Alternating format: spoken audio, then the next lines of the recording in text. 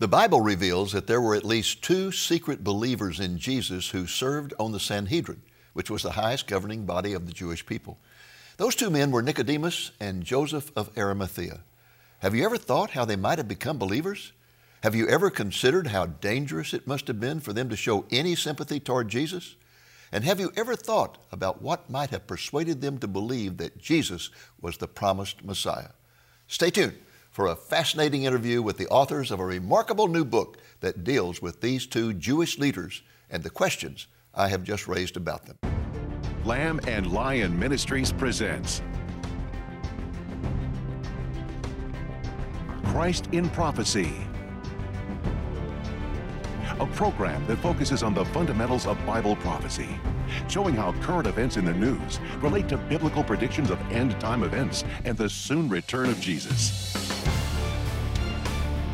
Now, here's your host, Dr. David Reagan. Greetings in the name of Jesus, our blessed hope, and welcome to Christ in Prophecy.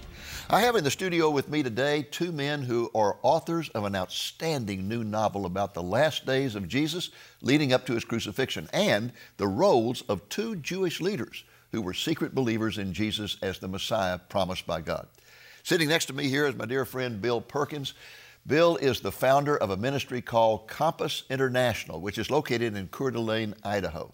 It is the ministry that sponsors the great Stealing the Mind conferences that focus on defending the fundamentals of the Christian faith.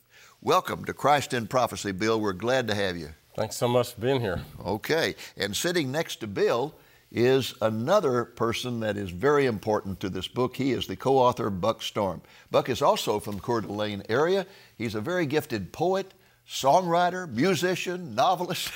Welcome to Christ in Prophecy, Buck. We're glad to have you. Thank you, David. Really nice to be here. I tell you guys have traveled a long, long way to get here. It's like a 4-hour airplane ride. But we really appreciate you coming and sharing about this tremendous new book. And let's just start off by saying, where did this book come from and how did you all end up collaborating? God has sort of given me an idea for a story. And I've been looking at it and reading about it, making notes about it for 3 or 4 years and just rattling around. And you know how those things, you keep forgetting about it and then God brings it back to your mind.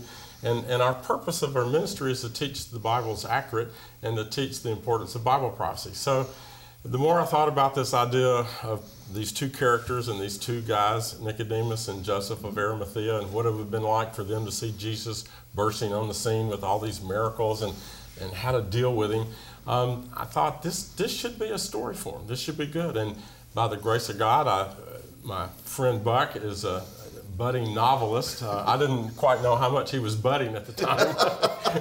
But I would say it's already flowered. Yeah, so I said, Buck, look at this. This is something we could do. And he looked at it and he prayed about it, and he said, yes, let's do it. You know what this reminds me of is our former really great friend Tim LaHaye, who's gone on to be with the Lord, who had written many, many books. But when it came to the concept of writing the Left Behind series, he knew he was not a novelist. I mean, you can write good books about Bible prophecy, but it's another thing to be a novelist. That's right. And he had enough good sense to go to a novelist and say, here's my idea, let's work it out. So you had the idea and you went to Buck to work it out in terms of a novel format. Writing a novel, to me, I think it's a gift. You have to organize your thoughts in a certain way. And you and I write books, but we wouldn't necessarily be good novelists. And he has that gift, and people that read the book, he sucks you in immediately, and you can't put it down. Well, tell us about your background, Buck. Well, I've been a musician and a songwriter for a lot of years. But as far as writing novels, writing goes, I grew up reading constantly. I mean, my childhood was spent with, kind of under the covers with a flashlight reading Louis L'Amour novels and Salinger and Hemingway. And so I've always wanted to write novels. So several years ago, I just started. I thought it's like writing a long song, right? And I quickly found out that there's a lot more craft to it than that. Yeah. How hard could it be? Well, I tell you what, when I was reading this, and I read a pre-publication edition of it that was sent to me on a PDF format, I could see all through the book that you were a songwriter and that you were a poet because of the way you express things. It's just beautiful writing, absolutely beautiful writing all the way through. Thank you. You picked a wonderful writer. God really blessed you. I think God picked him, but yeah. The title of the book is The List, and the subtitle here says, An Ancient Riddle. Will the answer be a blessing or a curse? What in the world does the title of the book refer to? Well, the idea is that these two guys are watching Jesus come onto the scene, and they don't know what to think or do. And they're rich guys. They're in the Sanhedrin. They're powerful men. And what one of them does is he has all these Torah scrolls, and he starts searching through his scrolls. That's Nicodemus, right? Nicodemus, and he's finding these prophecies that Jesus is actually fulfilling, and it interests him, and he can't shake that fact. And in fact, so he starts making a list of prophecies. He does. And remember, early in John, Nicodemus goes to Jesus by night, and that scene is in the book. And so he's trying to figure this out, and he keeps finding more prophecies, and the list gets longer and longer. And he has a friend that's an odd friendship because Nicodemus is a Pharisee, and Joseph of Arimathea is a Sadducee. He's a rich guy. And those two guys are not even supposed to speak to each other. It's a lot of, it's right. And so they have this odd relationship. And Buck takes all of this from there, and I'll let you elaborate on it from this point. But. Well, yeah. So I like to think of it. I love the tension between having a Pharisee and I think it's like tension, all right. It's like if Donald Trump and Hillary Clinton came together and found unity in Christ, somehow. But and it's interesting in the biblical account, you have these two men at the end are the ones that are burying the body.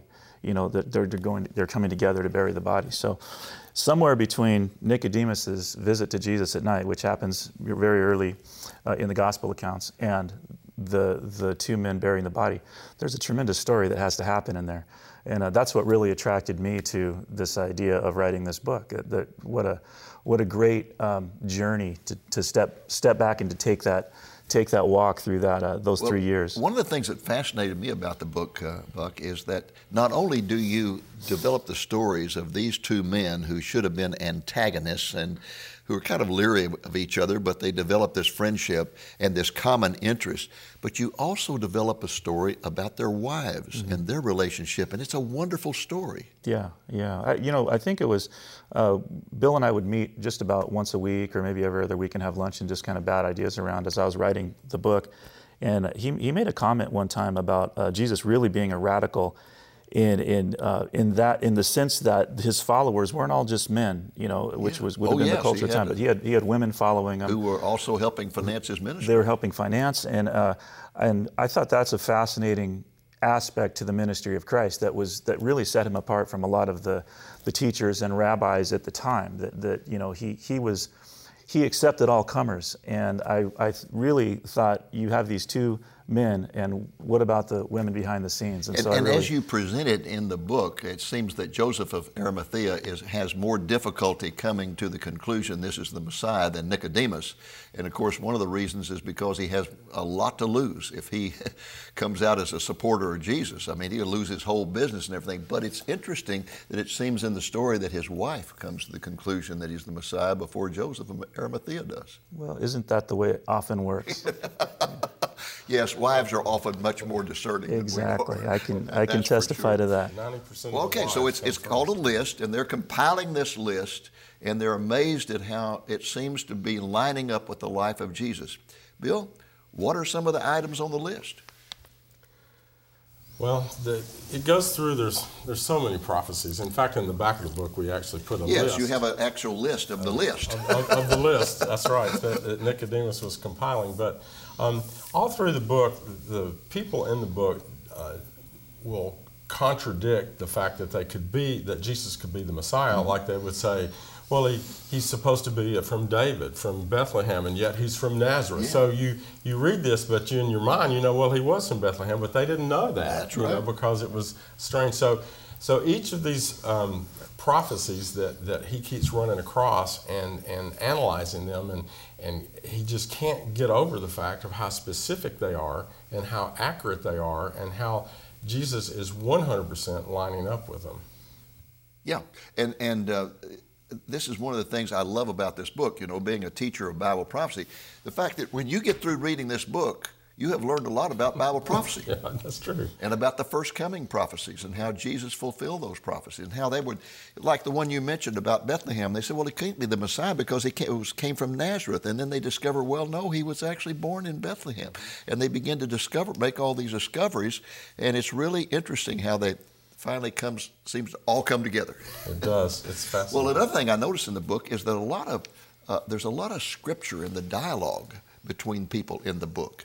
And so you're really dealing, if an unbeliever is reading this, and I can understand an unbeliever being really interested in this story because it grabs you immediately, by the time they finish, they've read a lot of scripture. Well, and scripture is supernatural. It is. And I didn't want to I told Buck and I had this conversation early on. I said, Buck, whenever Jesus speaks, we don't want to put words in his mouth. So we're going to just stick with what we've got in the Bible, comes straight from the Bible. And he said, that's kind of hard to write that way, and it's kind of structured, And I said, well, I think that's the safest way, and I think God would honor that. Yeah. I don't think that we should say that Jesus said this when we don't know that he said that, And he did an incredible job of weaving what Jesus says in those scenes into the story. I also noticed something in the novel, Buck, that was very unusual. Usually in novels, they describe in detail the individuals that are involved, but you never describe a true, detailed physical description of Jesus in here.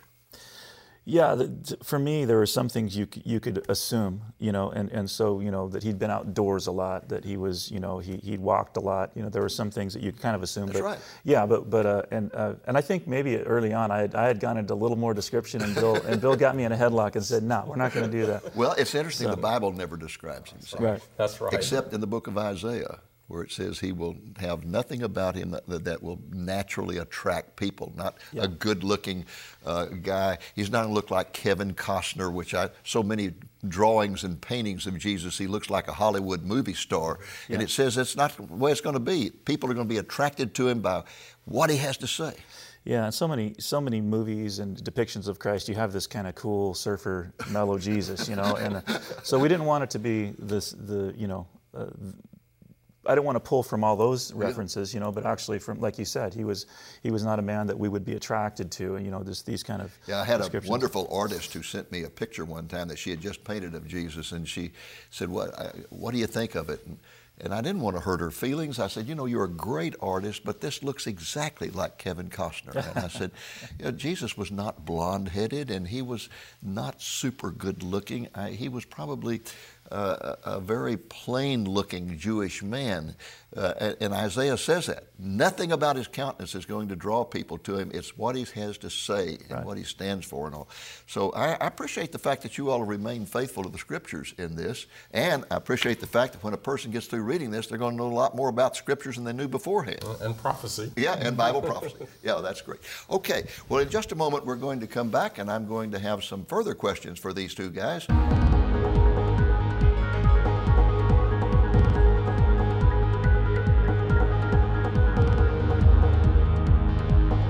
Welcome back to Christ in Prophecy and my interview with Bill Perkins and Buck Storm, the authors of a great new novel about the crucifixion of Jesus and the power of Bible prophecy as a tool of evangelism.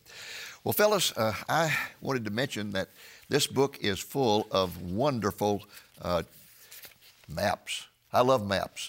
And this really, all the way through it, you have maps of Israel and the cities that are mentioned in the book. You also have detailed maps of the Temple Mount and so forth, and very, very well done. And one of the things about the book that when I got drawn into it was that I felt like I was walking the streets of Jerusalem. As I would up in the upper city and go down to the lower city and the difference between the two, where the rich lived and where the hoi polloi lived and the bars and the prostitutes and all that in that area, it really drew me into it. And I wondered, I would think that writing this book, the most difficult thing would be trying to be accurate about the culture of that time and the customs of that time. How did you deal with that?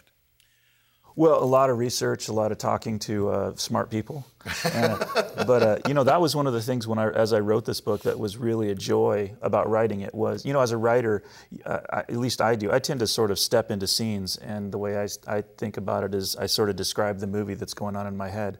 And I've been to Israel several times, and to get into the backdrop of this book was pretty astounding to me. What Jerusalem was at the time, the grandeur, the white stone, the fountains, the wealth, the architecture, Herod the Great, you know, these things that were going on in the violence, you know, all, you know, the Romans, all these. It was a great backdrop to paint, and so basically it was just you sort of just walk through the streets in your mind and describe what you see, and that was the best part of it. It reminds me of back in the 50s and 60s when movie companies would go to Jerusalem to shoot movies that were going to use Jerusalem as a back. They would have to pay everyone to take down their television antennas. Yeah. They'd pay them like $25, $30 to take down their TV antennas. And this got to be so common that people were putting antennas up that didn't even have a television set. Right. So they got paid to take their antennas out. Yeah. But you did a great job of capturing the culture and the feeling of the time. Well, let me ask you this. You present Joseph of Arimathea as a Sadducee and Nicodemus as a Pharisee. What is the basis for that? Well, we know Nicodemus was a Pharisee. Right. We see that in Scripture. And we also know that the Sadducees were on the opposite side of the Pharisees. The Pharisees would kind of pretend poverty in a lot of ways. The Sadducees, though, were very wealthy. You know, we know historically the Sadducees were a wealthy people with a lot of political clout in the upper class, as well as with the ruling government at the time. And so we also know through Scripture that Joseph was a wealthy man. Yep. And we also see at the end of the Gospels, we see him walking right into Pilate and asking for the body. So he had some clout there. Power. So that was the basis for assuming that he was a Sadducee. Well, it's a logical assumption, and it certainly sets up a good story between two people who should be very strong adversaries. Yeah, you have automatic conflict, which is fun. Always fun in a novel. But develop a friendship. Yeah, absolutely. Not only between them, but their wives. Okay, one of my favorite writers is Victor Hugo. He wrote Les Miserables, and he had this technique of introducing all these characters, and you're wondering, what do they have to do with each other? Mm-hmm. And as the story develops, their lives start converging in most unusual ways. And you use that technique in here. You have a segment where Joseph of Arimathea is kidnapped while he's out riding a horse at night, and he's held for ransom. And I kept thinking, what does this have to do with the story? I don't understand what this has to do with it. And then all of a sudden, without revealing this, because this is the biggest surprise in the book to me, all this comes together at the end. And wow, it was really something. Yeah. Well, yeah, Victor Hugo, that's a great reference. But you know, when you write a book, especially a book on this scale, you've got a lot of characters, and every character has to have a journey. You know, and if you're just following one character, it can be very linear. But I love to have I love stories like Les Miserables, or you know, these stories where things do come together in the end. So. You do, and it's a big surprise. Oh, good. I think people... Let's keep it that way. Keep it that way. Yeah, we're going to keep it that way. But I'm telling you the truth. When I got there and I thought, wow, now I see where it all came from. Yeah. So I'd like to pretend that I plan all that out, but a lot of times I'm just saying, I wonder where this is going to go. I don't know. Let's find out. You know. Oh, man. Truth confessions. Well, Of course, again, one of the stories I found in here that was so powerful was the story between the two wives and their friendship, and where it comes to a point where they have to part from each other because of political pressures and all, but they still love each other and want to come back together. And it was written with great sensitivity. Sensitivity. I really, really loved that. You know, the book takes us up to the crucifixion, and then it says to be continued. What does that mean? Means there's going to be more books. Yeah. Has the second one, is it in process? It is in process. Okay, so the sequel is already in process. Mm-hmm. Do you have a name for it? The Light. The Light. Yes. Okay. I assume it's going to pick up with the crucifixion and move on maybe to the establishment of the church or whatever. That's the plan. That's it. I can hardly wait.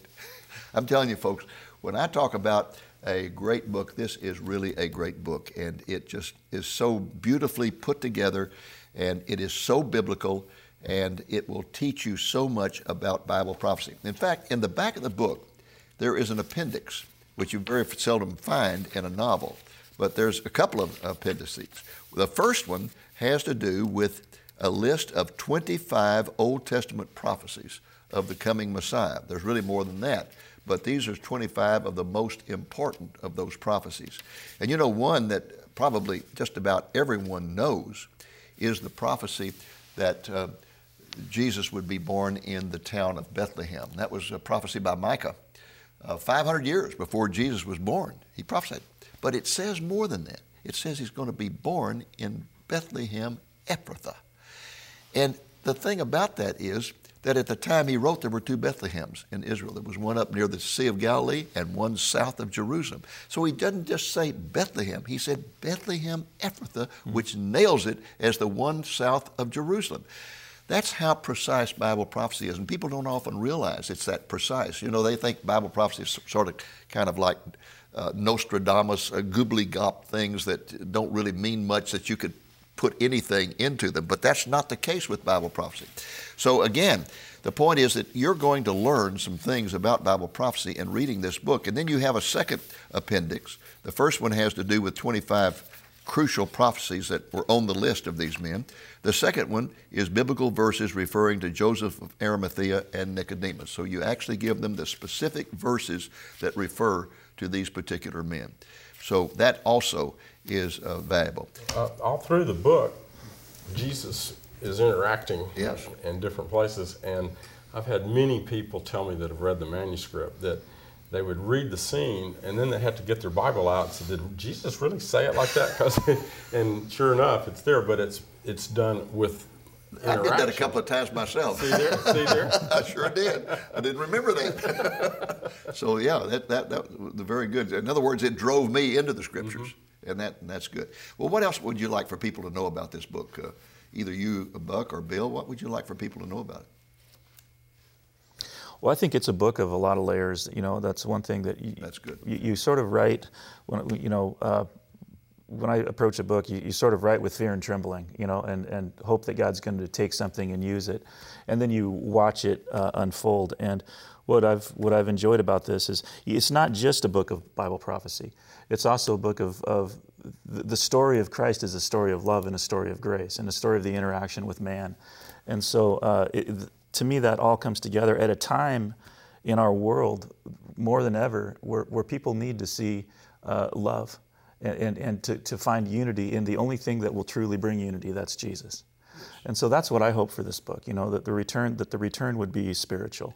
Yeah, and you emphasize that in your writing, not only in this book, but another book of yours that I've read, where you talk about how Jesus interacts with people, and his interactions are always the least thing that people expect. They expect something else, but he always catches them, seems off guard in the way he responds to people. Yeah, he doesn't seem to get my emails at all, you know.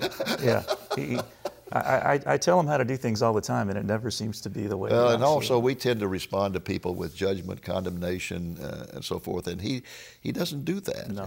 He responds to what they're thinking. We respond to what someone's saying because we know what they're thinking. But Jesus knows what they're thinking. Yeah, that's a good point. He can go on down. He doesn't have to go through the politeness of interaction, just jump to the end. So you say this book has been bouncing around in your head for 2 years or more? 3 or 4 years. Yeah. I remember Tim LaHaye saying that he got the idea for the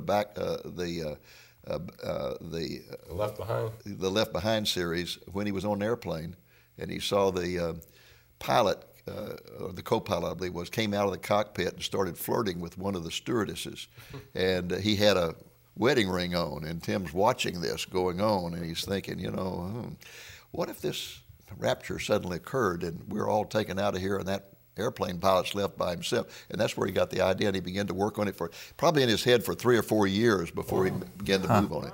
Yeah. I'll tell you another story about him that's wonderful.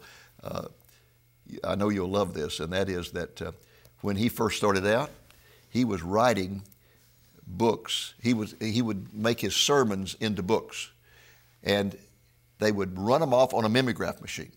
And then they would put all the pages in boxes all around the garage, and then he and his wife would go and they would put these mimeograph pages together and staple them, and then go and do another chapter and staple them. And that's how they sold their books when he went to speak. Mimeograph pages. I've actually seen one of those. Wow. And he said one day they were doing that, and his son came home and pressed the remote, and the garage door came open, the wind came in, and said pages went everywhere. And they spent the rest of the afternoon trying to. That night she took him to the airport, and as she let him out, she said, before I let you out, let's just pray. He said, pray about what? She said, let's pray that one day you will find a publisher. Well, boy, God answered that prayer. Yeah. And he has answered a prayer here with this tremendous book. I praise God for it, and I endorse it without any reservation whatsoever. It is a great book. Okay.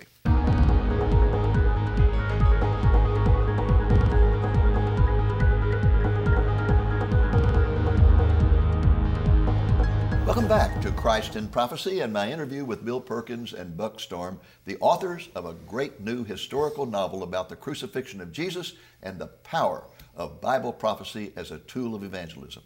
Fellas, I want to thank you for being our special guest today. You've been a real blessing to us. May the Lord continue to anoint your efforts to reach people with the gospel of the Lord Jesus Christ through the writing of historical novels. You've really done a great job. Bill, how about telling our viewers how they can get in touch with you and your ministry? It's pretty simple, compass.org, compass.org. Well, that's our program for this week. I hope it's been a blessing to you, and I hope, the Lord willing, you'll be back with us next week. Until then, this is Dave Reagan speaking for Lamb and Lion Ministries saying, look up, be watchful, for our redemption is drawing near. A copy of The List can be yours for a gift of $20 or more, including shipping.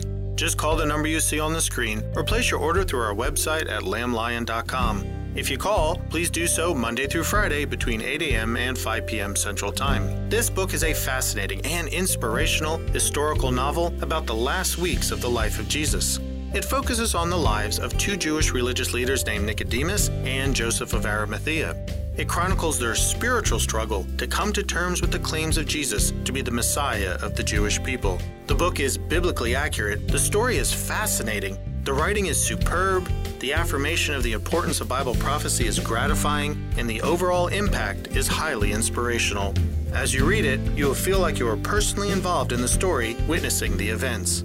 Once again, the book can be yours for a gift of $20 or more, including shipping. Just call the number you see on the screen or place your order through our website at lamblion.com. If you call, please do so Monday through Friday between 8 a.m. and 5 p.m. Central Time. We also want to invite you to attend our annual Bible conference, which is scheduled to be held in the Dallas, Texas area this year on Friday evening and all day Saturday, July 12th and 13th. The conference theme is Contending for the Faith and will feature an outstanding lineup of speakers who will be defending the fundamentals of the Christian faith. The conference will also feature the music of the wonderful Messianic musician Marty Goetz. The conference is free of charge, but you must register, and you can do so on our website at lamblion.com. Thank you for joining us on today's Christ in Prophecy, a presentation of Lamb and Lion Ministries, a non-denominational ministry dedicated to teaching the fundamentals of biblical prophecy and proclaiming the soon return of Jesus.